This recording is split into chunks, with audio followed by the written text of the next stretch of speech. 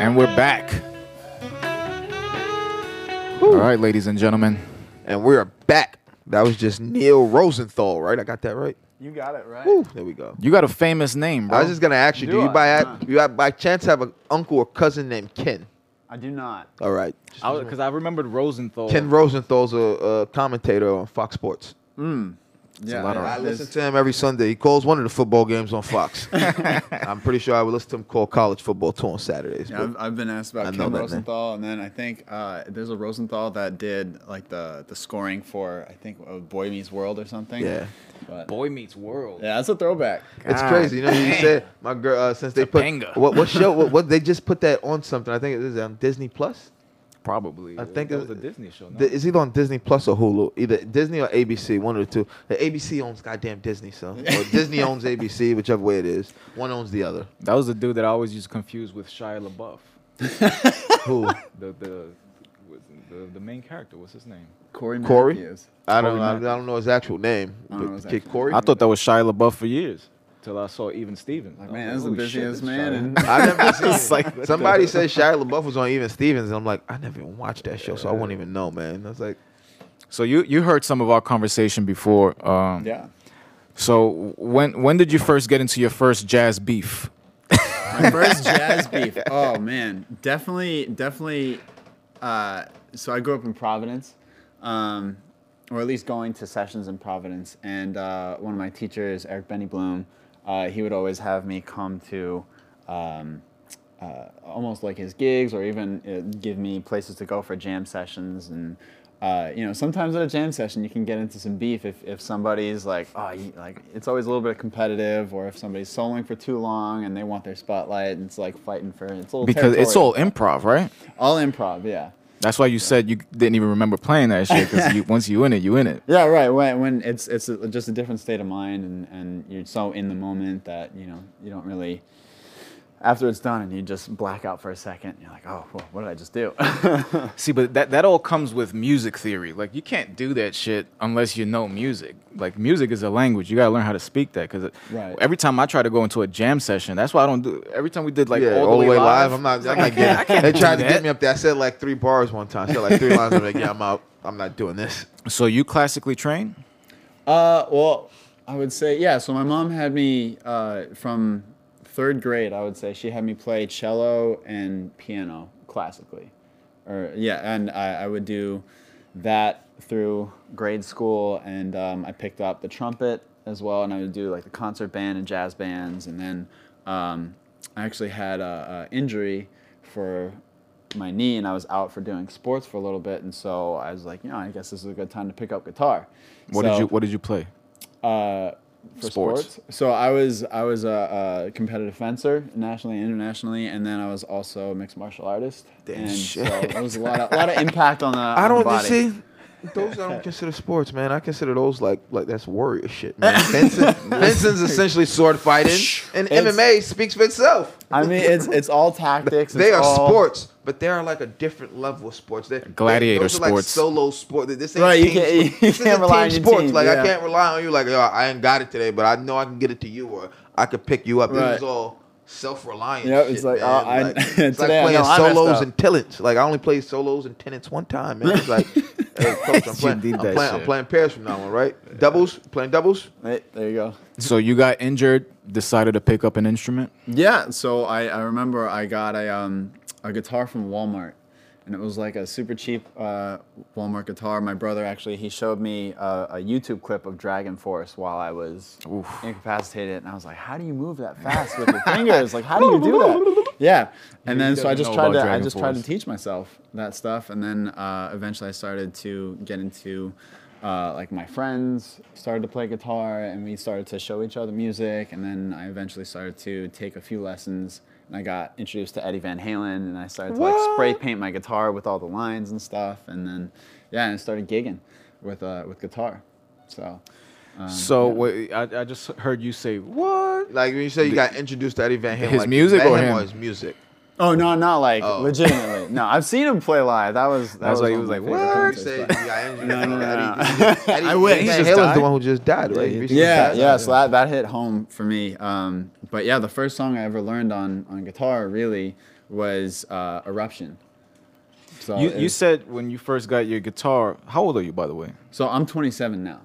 And how long have you been playing? I've been playing since, I want to say, like freshman year of high school. Because when he said that he went on YouTube, it's like when I first bought my guitar, I was 13 years old. We didn't have YouTube. Chords, man. We had to go on You had to pave the way. ultimateguitar.com, find the tabs. Yes. I didn't care about learning music outside of school, man. But it's messed up. Every time I really wanted to, like once I got to high school, I didn't care about music anymore. It was all sports. Yeah. But in junior high school, our 6th grade year, I was learning piano in music class, and our music teacher died. Oh, wow. And it was weird. Like he was out for like a week. Class? Not in class. He died at home, but he was out for like a week, and we didn't know. It's like, damn, he thought, telling us he'd be back. You got to show us this, show us that. He's showing us piano, showing us other shit, and we all liking instruments. And then they tell us we'll come in next week. It's like, listen, we got something to tell you. They told us they found him dead in his apartment. He just died at home. And then then we didn't have music. 7th grade, we didn't have a music teacher. Yeah. 8th grade year, doing music. Started picking up the drums a little bit, but I only had it for a little while. And then that music teacher got in trouble and got sent to, like one of those rubber rooms for something he did. So now I ain't have music again. And then I didn't get music again till senior year of high school, and we ain't even have no instruments. Like it was like, they showing us like the sections of the orchestra, like just like, all right, this is the string. Yeah, music That's class in the, Bushwick was wind garbage. instrument area. This is the bass instrument area. Yeah. It's like, damn. So like we not there. The teacher did one time. He had buddies and bands, so rolled in a couple instruments, and he showed us them, play them, but didn't get to learn how to play instruments and shit. I remember when I my first guitar was a purple Squire Fender. Oh yeah. I got it for $100 at Guitar Center. Yep. I remember I went home, and this was when LimeWire was still hot. Napster and shit. LimeWire. Wow. Ooh, LimeWire. And I went and I downloaded Arpeggios from Hell by Ingrid Yes, Malmsteen. Ingrid Malmsteen. Yep, was I like, remember that. And I'm looking at this, and I'm just like, I don't know if I could ever be able to do this. So he's going up and down, like different octaves, different modes. There's mad different shit that he does in this little piece. So much hair product. And then I'm just gonna play some Nirvana. Yes. And then I went to playing these 2-string songs, bro. That was just so easy to play. And that you got to build up your confidence. That's the thing with music is like you can't just try to start at like fucking Satriani. Like you got to work your way up. So fuck is Satriani? He knows. Joe Satriani. Yeah, bro. Yeah, he's one of those guitar shredders. But I'm totally. I go in and out of phases where sometimes I'm more attracted to like the complexity of like Joe Satriani or Yngwie Malmsteen, but then something like Nirvana that's a lot of times more powerful to me. That's what upset me the most was that, especially when I got in the music industry and I started seeing a lot of bands, a lot of people that I know, that they'll create these amazing musical pieces that will never become anything because they're just overly complicated. Mm-hmm. And then you got the 2-string songs on Nirvana that's been playing for the past 30 years. So it's just like, what do? Do you keep it simple, dumb yourself down, or do you find that they a fair balance? I think the good acts find that fair balance. Yeah. They know, I mean, we know they have to drop singles if you want your album to sell, but we know B-sides. We know some of the cuts you want to hear on an album don't become singles because they're too long. They don't think they'll become radio friendly, you know? Yeah, but Dragon Force. It all comes back to Dragon Force is a whole lot. Christian put me on a Dragon Force. And my boy, he was a lead singer, big metal band. They used to be on the radio out here all the time. And his guitar player he had this weird way of creating the music. He would do everything in MIDI first. So it sounded like a cartoon, like Sega Genesis music. And then he'll send it to all the guitar players, and they're all just playing different colors within the MIDI. And it's just, when it comes together, this shit is fucking crazy. Yeah. But it's hard to get that stuff played on the radio. Yeah. Why? Just because people want repetitive, people want hypnotizing music, the Molly Percocet, all like shit like that. I mean, but I think that's where there becomes a difference between that and like true artists and musicians. That's why we had so many submissions when we first started the radio show, because everybody was looking for an outlet. Nobody was giving them an opportunity. With somebody like your skill set, you ever thought about like scoring for films?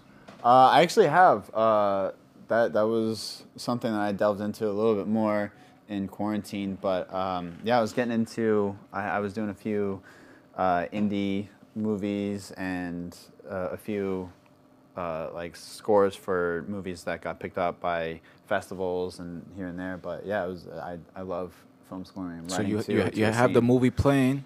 So the process would be, all right, what's the emotion that you're feeling in this specific minute, and then you try to catch that, and you just keep running that specific minute on loop, and then you eventually get something that feels right. So were they short films? You did features or? So for example, one of the ones that I thought was the most interesting process was a 15-minute short film, and I had recently picked up pedal steel as an instrument, so I'm still learning the instrument and finding new colors with how to play it. And it's the essential story is this guy who kind of has a weird relationship with technology, and it makes him eventually get to the scene where he's trying to jump off of the roof of a building, and he's going back and forth with the thought of actually going through with it. And so you're trying to go through that kind of stress of this character on the roof of a building, and like, all right, what sounds would you want to hear? What approach would you want? Would you want spooky? Would you want like anticipation building? And then it gets to a point where he starts to run, and then his foot gets caught on a wire, and then he actually ends up tripping and falling right before he actually has the possibility of jumping off the building. And then there's like this huge release, and then everything comes to like he has a realization of, oh, I can it's fate. You should have died. Right. But I'm here. Now imagine looking at that and trying to capture all of that musically. Right. I can see stuff from music. That's crazy. I don't know if I can write the music for the stuff. I do it with Dave Pitt's music. While you were in the bathroom where he was just playing, I told him, bro, like I saw that. I told him I feel like I'm walking into like a beachfront wedding, like reception. Not on the beach, but like the venues on the water, like, has the nice little boardwalk. There's sand right there, then the water, but there's a nice breeze. Everybody has on linen. Like, and I thought, like, I can see the scene for the music. Hey. I can't make the music for the scene. So do you play keys? Not well enough to play in front of people, but I can do like the MIDI thing where I play around until I get. Yeah, because I was gonna ask you, do you just score with guitar or do you have multiple instruments? Yeah, so it's really just whatever I'm feeling inspiration on. So or I have the most harmonic grasp of. So usually that's guitar, and then if I for some reason hear a melody first, I'll pick up the trumpet.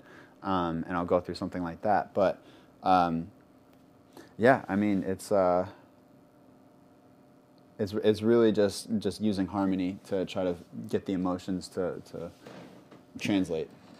See, whenever I watch the setup, because I watch a lot of videos of people scoring shit, and you can actually do it in Logic. Like if you drag a movie file, it'll play the movie while you're recording the shit, so you can score it. Yeah. Like these are powerful softwares that people have that they don't really use to their full capability.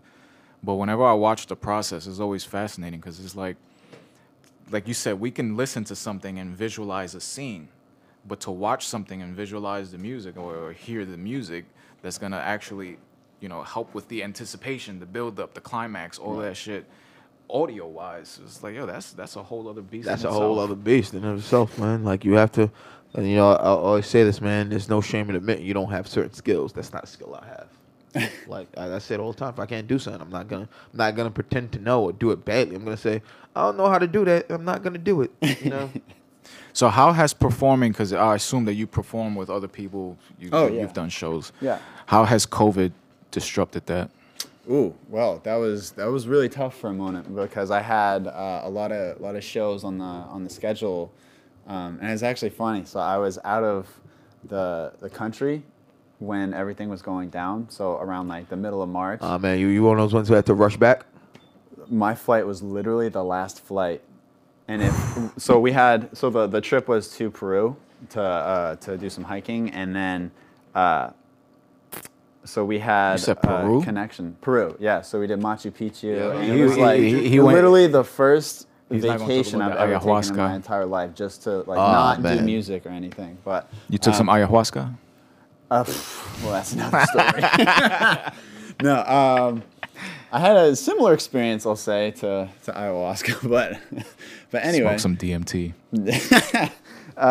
But yeah, so the last flight was from Cusco to Lima, and then we had our connecting flight from Lima to New York City, and we were stuck, we were delayed, and we literally made our flight with 10 minutes to spare, and if we would have missed that flight, we would have been stuck for a long time in Peru.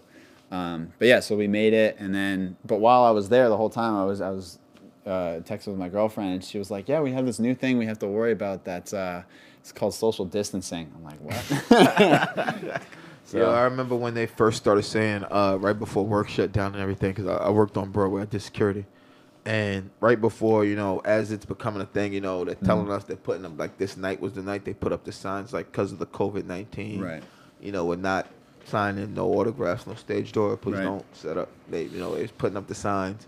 While I have people in the lobby, I'm telling them, like, listen, with this going on, I'm going to shut the lobby earlier tonight. Right. So I don't have a bunch of people standing on top of each other in here, and, it's elderly people on top of that. Right. So I'm just make everybody else get in line. So I have a lady in there, and she's like, I'm trying to socially distance. I'm like, get in a lobby full of fucking people, lady. I was like, either step inside or step off the line. Right. Like, don't give me shit right now. I'm already headed down the path of hell, man. And then it was like 2-3 days later, everything got shut down. It's like, lady, listen, I get you. I get that. She's like, I'm trying to socially distance right now. I was like, a little rough. Appreciate the effort, but you need to think that through a bit more.